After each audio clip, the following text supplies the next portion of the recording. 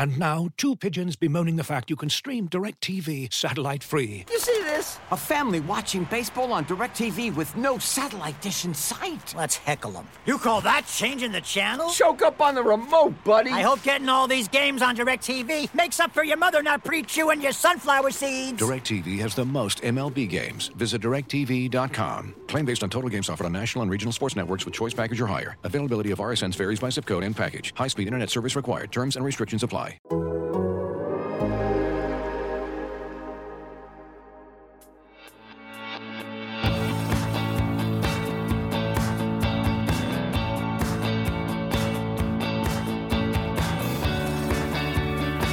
Welcome back to Full Time with Meg Linehan. I'm Meg. You are listening to a show all about women's soccer on the Athletic Podcast Network. This week we are posting as soon as this episode is actually finished being recorded because this morning the NWSL announced that they have found their new commissioner in Jessica Berman, and after a full day of television and meeting the press, she's hopped on Zoom one more time to record with me here at Full Time. We did not want to delay on this one. But before we get to the rest of today's episode, as always, to show your support of Full Time, plus get all of our women's soccer coverage and everything else The Athletic has to offer on our site and app, you can subscribe right now at theathletic.com/fulltime.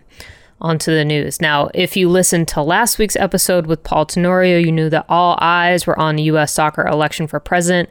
Cindy Parlow-Cone narrowly won a new 4-year term over former president Carlos Cordero. It was very clear how deep the division between the state associations at the youth and adult levels with the pro and national teams is at this point in time. Now, the meeting itself was also a very fascinating one, maybe not for the best reasons. The technical difficulties were definitely a factor with some folks in the room, but everyone voting remotely, and we had this wild Zoom echo frustrating the speakers. But there was more than the election at stake, too, with some resolutions on the table addressing homophobic chants. That one was passed, and gender equity at the Federation, and that one was essentially recommended to a committee for more work, with former national team player Daniel Slayton speaking up in a crucial way to make sure the Federation gets that one right. So there's a lot there. I don't know if I would recommend sitting through that entire YouTube stream, but between Friday's board meeting, Saturday's annual general meeting, there's a lot to dig through, and there's going to be a lot to cover moving forward. But of course, the big story out of the weekend was Parlow-Cone getting her new term. There is, again, so much work ahead, but before we move on to the rest of the news, here is her acceptance speech from the annual general meeting. Wow. From the bottom of my heart, thank you all for this amazing show of support. Let me start by thanking my husband, John, and my son, Steve. Your love and support have made all of this possible. To all of you who supported me and all of you who supported my opponent, I say the same thing. The moment of division is now in the past. We are one federation. We are one team. I promise to be the leader for all of U.S. soccer. I have never been more excited and more hopeful about the future of our beautiful game. Our national teams are young, exciting, and full of promise. Our professional leagues are at the vanguard of driving our sport forward. The grassroots soccer is vibrant, healthy, and changing lives every day. And we are soon to host at least one World Cup and show the world what we have to offer. Now is the time for all of us to work together. No more divisions. We don't have time for all of that. Our moment is now, and I promise you that each and every one of you have a friend and a partner in me as president of U.S. Soccer. Thank you again. The under-20 women's youth national team is in the middle of CONCACAF qualifiers for their World Cup. They defeated Haiti 6-0 to advance to the semifinals, and they will meet Puerto Rico on Thursday at 3 Eastern. The winner of that match will clinch an automatic spot to the 2022 U20 World Cup, which will take place in Costa Rica. The NWSL announced another new sponsor this week in Delta, making them the new official airline and travel partner of the league, though the announcement didn't actually really make any mention of potential travel benefits for the league. Now, that's probably top of mind if you read the recent story from Howard Megdal on the WNBA and how the New York Liberty faced consequences from booking charter flights for their players. But this Delta sponsorship is a multi-year deal and will revolve around what the league calls programming surrounding women's empowerment and diversity, equity, and inclusion. But of course, the big news of the week is Jessica Berman being appointed the next NWSL commissioner. So before we bring her on, let's get this introduction going. She's coming to the NWSL via the National Lacrosse League, before that the NHL. But over the past 2.5 years at the National Lacrosse League, she served as the Deputy Commissioner and Executive Vice President of Business Affairs, overseeing team services, operations, marketing and communications, broadcast and content, community engagement, human resources, and league governance. Now, Berman is going to start in on her new role with the NWSL on April 20th for a 4-year term of her own. But until that start date, Marla Messing is going to continue on as interim CEO with the day-to-day oversight of the league, and then she will serve as a senior advisor until May 31st as part of the transition. The search for the new commissioner had a number of pieces, including help from an executive search firm. But on the Board of Governors side, there was a search committee, though I do want to note that these reps might not actually be the ones sitting on the board itself. No, we still don't know definitely who's on the board for each team or the various committees and who sits on those. But anyway, the search committee was Angela Hucles of Angel City, Mike Golub of the Thorns, Chris Long of the Current, Sophie Savage of the Reign, and Mark Wilf of the Pride. There was also a search committee for the players, which included NWSL PA Executive Director Megan Burke. But that committee of the players included Crystal Dunn, who is just doing it all while pregnant, and Emily Menges of Portland Thorns, Kaylee Collins of the Pride, Jane Campbell and Brie Vasali of the Houston Dash, and Nicole Barnhart and Tori Huster of the Spirit. And of course, a number of those players are also on the elected board of the Players Association. So, with that said, let's bring in Jessica. Where I wanted to start with you is, what you view this job as. Like, obviously, when you're going through an interview process, right, like you maybe have this list of responsibilities, or you're talking to the board, right, that has one opinion of what the job is. The players might have a very different opinion of what the job is. And then you have to kind of navigate both those expectations, but also what you want to bring to the role. So, obviously, you've got some time until that job starts. Maybe your viewpoint even changes over the next few weeks, but heading into it kind of not even, it's like day minus 40, right, of the role. But what do you want to do, really, as commissioner of the NWSL? I've always been fascinated by professional sports leagues because especially the commissioner and the commissioner's office have to wear so many hats. You have to wear the hat as the CEO of an organization, which is internal, and make sure that you're hiring and retaining the best talent, motivating your staff, keeping them focused on your key strategic priorities. So that's sort of box one in no particular order. Box two is acting as consultant to the teams and their businesses, which is super important. Making sure that they have the tools and resources and services to be able to maximize their business in their local markets. That involves sharing best practices, that involves collecting data, and then really turning that data around with insights and analytics that help the teams to be the best they can be from an operational and business perspective. You then have your hat of managing the owners and the board of governors, which is it's really its own sort of stakeholder management skill set, which involves a lot of sort of consensus building, socializing new concepts, making sure that the owners and the board of governors really understand the path to success, what it's going to take, what's the sequence, why are we taking these steps 1, 2, and 3 that are being proposed, where is it leading, how is this rule going to impact either the competition or the business. The next stakeholder group is really consumer facing, thinking about the fans, thinking about how they consume the game, thinking about where and how they touch the sport, whether it's on social, on broadcast, in arena, really all the different facets of how we go direct to consumer as a league and through our teams. And then the Players Association and the players, making sure that we're managing the union relationship very proactively, that we're making sure that our communication is getting through to the players, either directly or through the appropriate channels at the union or their player representatives, having consistent communication on a regular basis with them. And then finally, it's managing the partners from a business perspective and really thinking about how you create the value proposition and the narrative. What's the hook for the league? How do we want to be positioned as a partner as a property, as a platform for investment from sponsors and media partners. So I've always been fascinated by league offices. And as you can tell, I've thought a lot about it conceptually. And having spent my entire career working at league offices, those are really common threads that run through basically everything that that a professional sports league does, including, as I understand, the NWSL.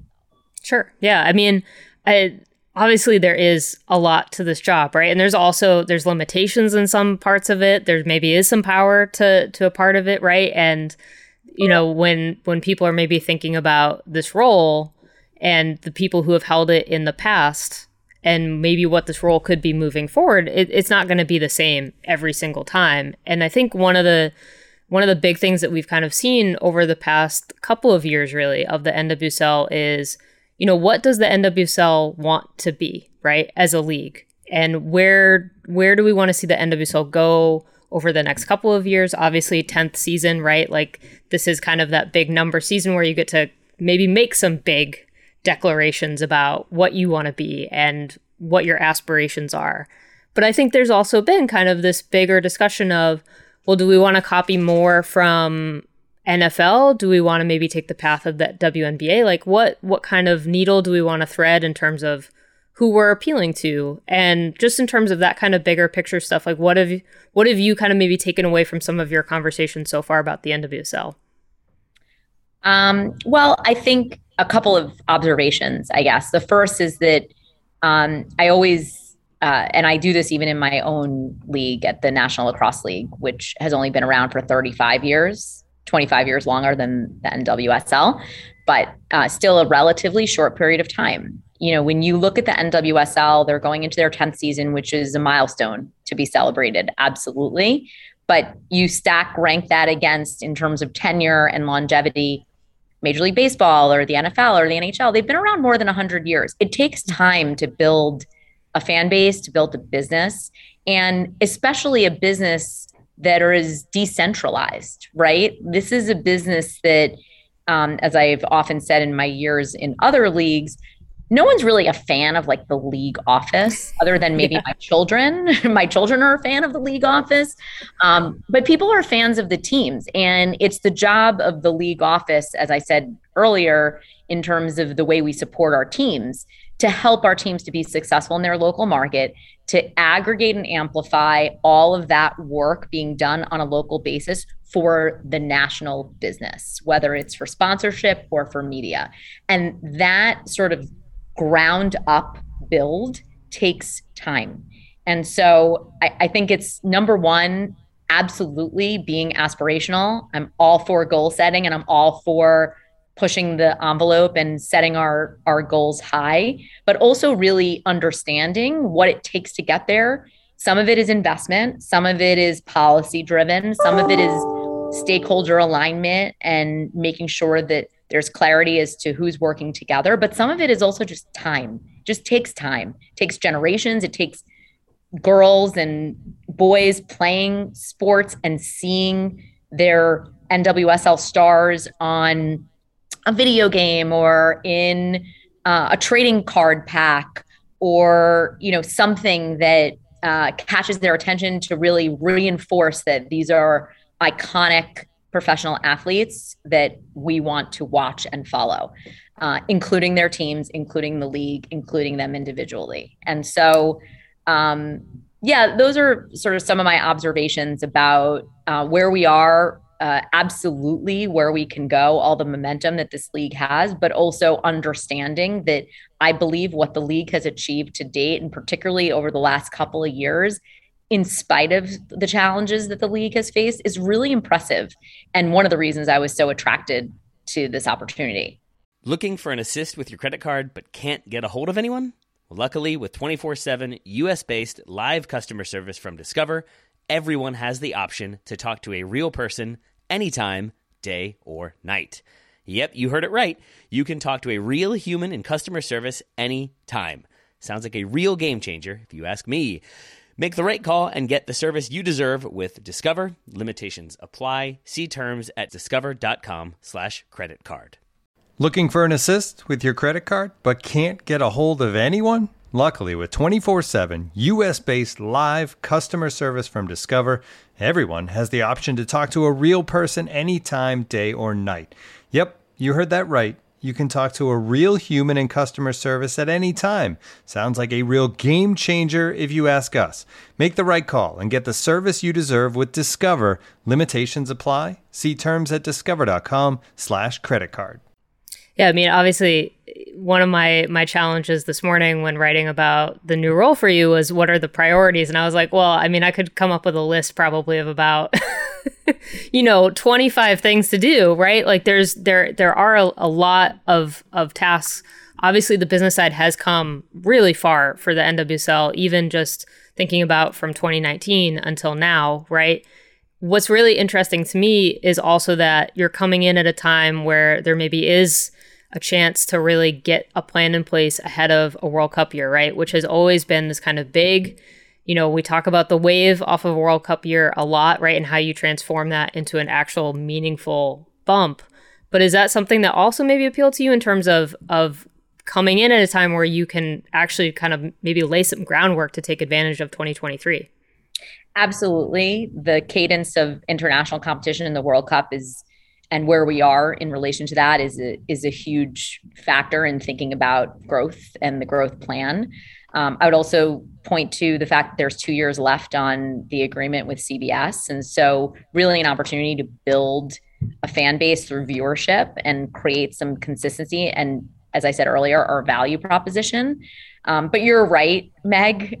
In my little NWSL notebook here, I have my list of sort of 3 or 4 questions that I'm asking on my listening tour, and it's already begun with key stakeholders, including the members of the board, the union, partners, and employees, really to understand from all different perspectives, all diverse perspectives, and people wearing different hats, what are the priorities? Where is the focus moving forward? Of course, I'll have my own point of view at the end of the day, but my style is really to start by listening, to try to curate and proactively take in streams of information from different sources and then identify that thread. What is the thread? Where are the consistency themes?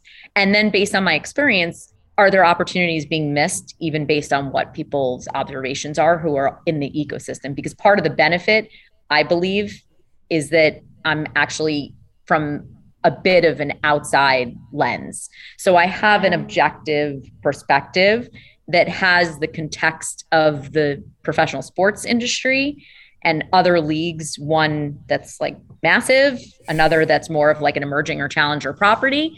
But bringing all of those experience to bear with the input from the internal stakeholders.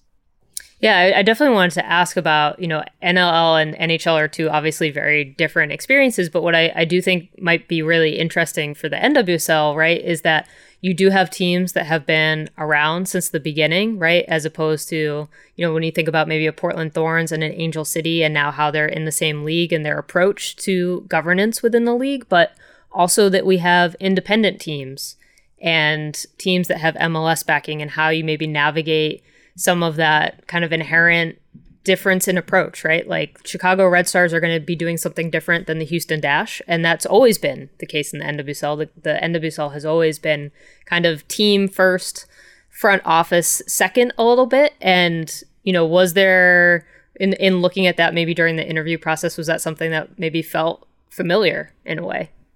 Very familiar from my NLL days.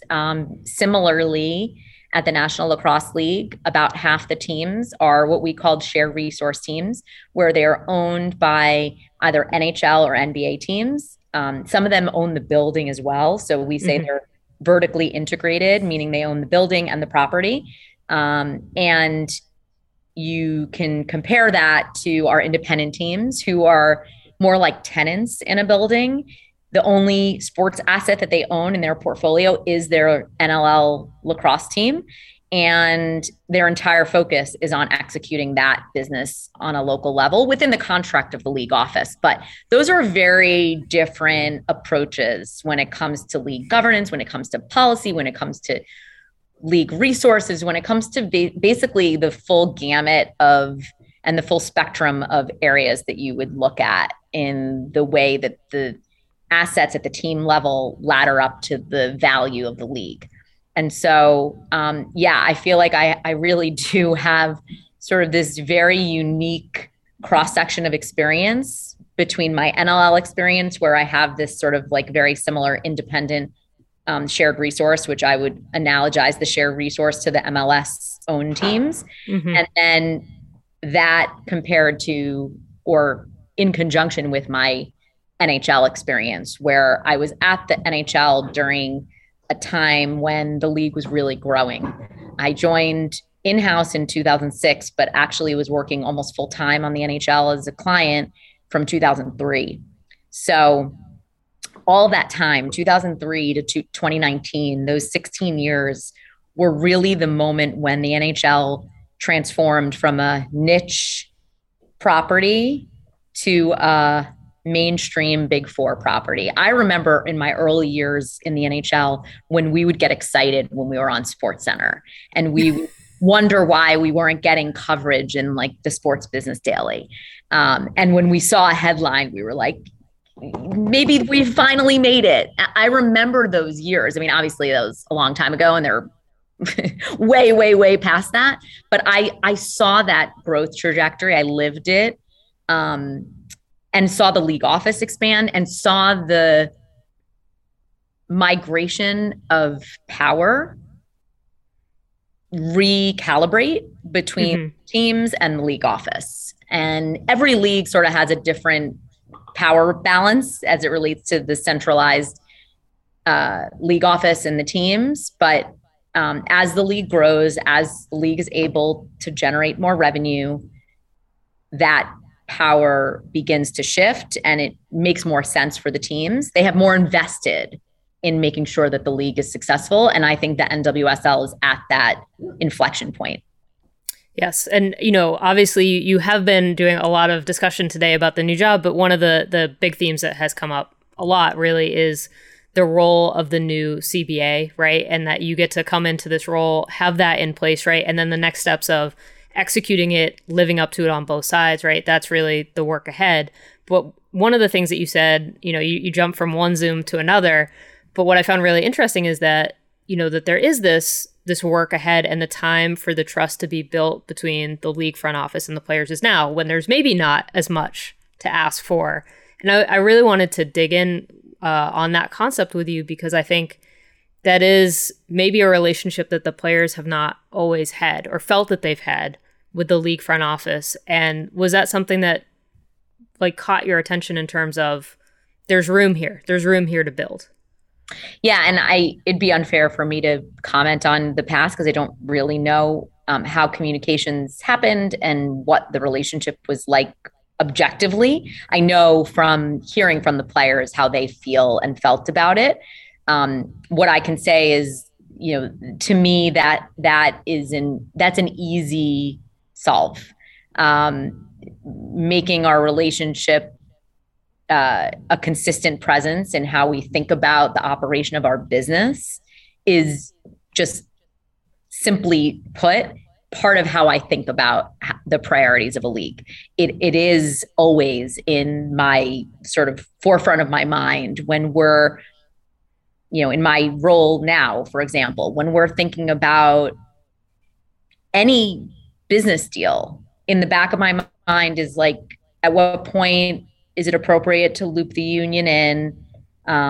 How will we communicate? Is there a role for them to play that would be appropriate? Sometimes the answer is no, and that's okay. But it's the idea that thinking about them as a partner and as a potential party to have a seat at the table as we're thinking about growth strategy and really thinking about what their contribution could be. And again, that's was my observation from talking to these players and to the union is that their contribution is very substantive. And I was very impressed with their questions, their observations. Again, it doesn't mean we're always going to agree on every single point, but as someone who's always seeking to learn and understand and listen, there's a lot of value and substance that I think certainly me personally, in thinking about my approach to this position, can benefit from.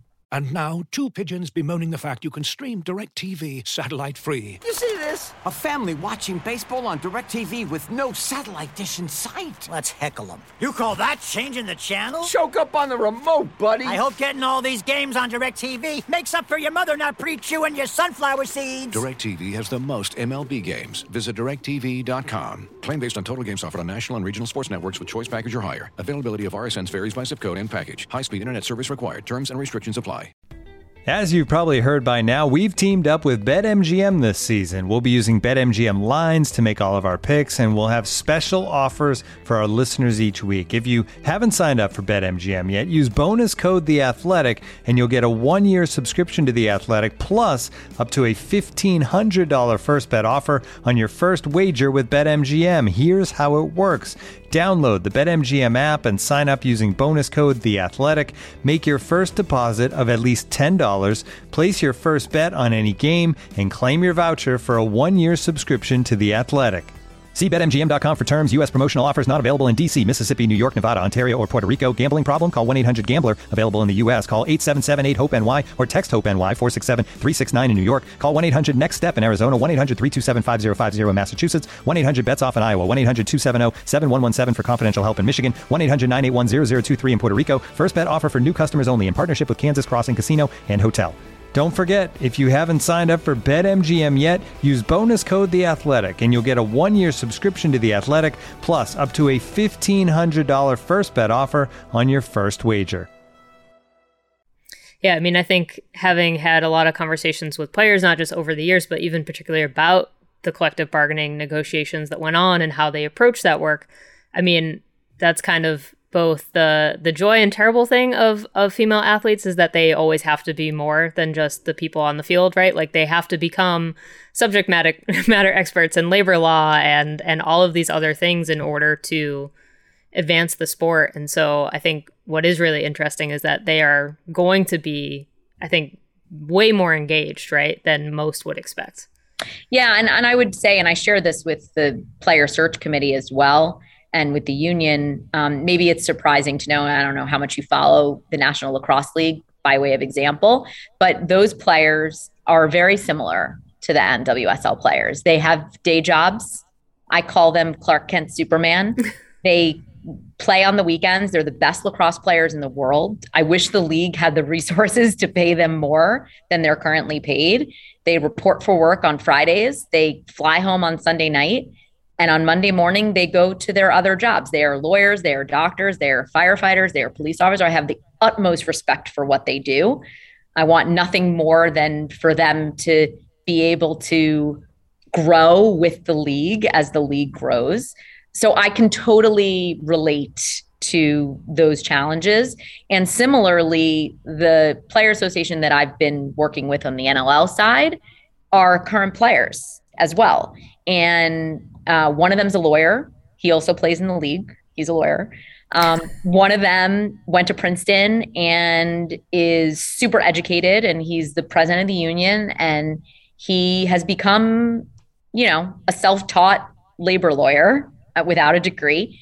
And so I absolutely, unlike, say, the NHLPA, where the day-to-day interaction was with union staff, right? Like those are people who are hired to, and it's like they had a staff of probably, I don't even know, 15, 20, 25 people, just a totally different operation. So having lived this analogous world for the last 2.5 years, I can absolutely begin to imagine what their experience is like. Yeah. All right. I did want to ask you, and this is more maybe a theoretical early conversation, but we have had situations in the league before where something is happening in a market or in the state where the team is playing. North Carolina Courage comes to mind when the team got relocated and HB2 was on the books. Florida is currently going through a situation with the Don't Say Gay bill that could very potentially start to play a role in the NWSL. And, it's not going to be the first bill that might play a role in the league or the last, right? And, have you started to think about from a leadership point of view of how the league navigates situations where politics are colliding with sports, and maybe what the league's role is in that sort of situation? Yeah, they're hard issues, right? What I would say is, as a starting point, I've done a lot of work and learning and working with You Can Play, and had exposure to Athlete Ally as well, and really been intentional about getting educated on LGBTQIA plus issues, really to understand the challenges for inclusion, the battle that exists at a policy level, which is like beyond the league, but also just from an environmental and culture perspective, what are the things that the league can and should do to create the right kind of environment? So just to say that, I think all of us probably, even friends of mine who are in the community, are on a journey of learning, and it is always evolving. As it relates to those types of issues, I generally do everything I can, and it's not always possible, but I think more often than not,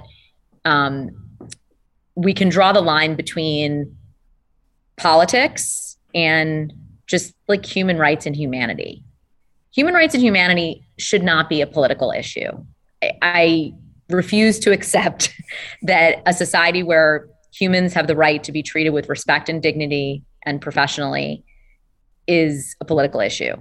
And so from my perspective, like, that is a value. That is something that just has to be woven into, particularly given the composition of our league, that has to be woven into how we think about the operation of our business. Sometimes that may involve some of these more sort of what I would call like gray areas, where there's like a bleed over of like what is a human rights issue that now is affected by politics. And in those situations, in my experience, and I've dealt with a bunch of them in my career, they're always challenging. There's always, lots of different competing views. My approach to them, without commenting on the specifics of any particular situation, is to bring subject matter experts to the table, always seek the input of people who really are informed and understand the issue, make sure that any decision is almost like vetted or debated with a countering point of view, and make sure that it can stand to the test of, when I have to explain this, perhaps to my children, it's like generally a standard that I use. If I can't explain it to my children, then it's probably not something that is the right decision. But if I have to explain this, can I come up with a coherent and rational and credible rationale? And sometimes it is hard to get to that point, but that is, at least for me, how I approach those types of situations. And I have had some of them, and they can definitely be challenging.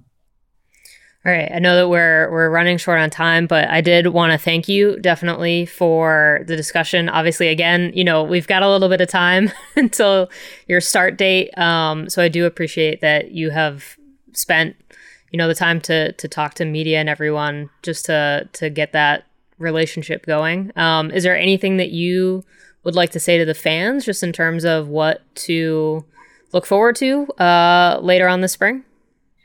Only that I'm super excited, humbled, honored to have the opportunity to lead this league, to work on behalf of these iconic athletes. They're amazing to watch. They deserve fan attention, and I'm excited to meet the fans, spend time with the players, and really get out there for games. And they're starting in a few weeks, and I'll have the benefit of watching while I'm still wrapping things up in my current job.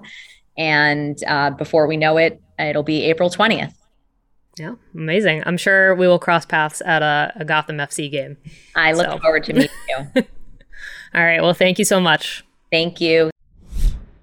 All right. Thank you again to Jessica for her time today. Back-to-back Zooms. It's a lot of talking, and I definitely appreciate it. It has been truly jam-packed since the announcement this morning, so I do appreciate her making time right off the bat today. For all things Full-Time, you can visit fulltimepod.com. There are links for all the major podcast platforms in one spot, plus more information about the show. If you'd like to subscribe to The Athletic and support all of our women's soccer coverage, you can do that right now at theathletic.com/fulltime. It's always one of our very best deals. My name is Meg Linehan, and you have been listening to Full Time with Meg Linehan. You can always find me on Twitter and Instagram at It's Meg Linehan and my work at The Athletic. Full Time, of course, does not exist without the work and support of senior podcast producer Michael Zimmerman. From The Athletic, I'm Meg, and thanks for listening.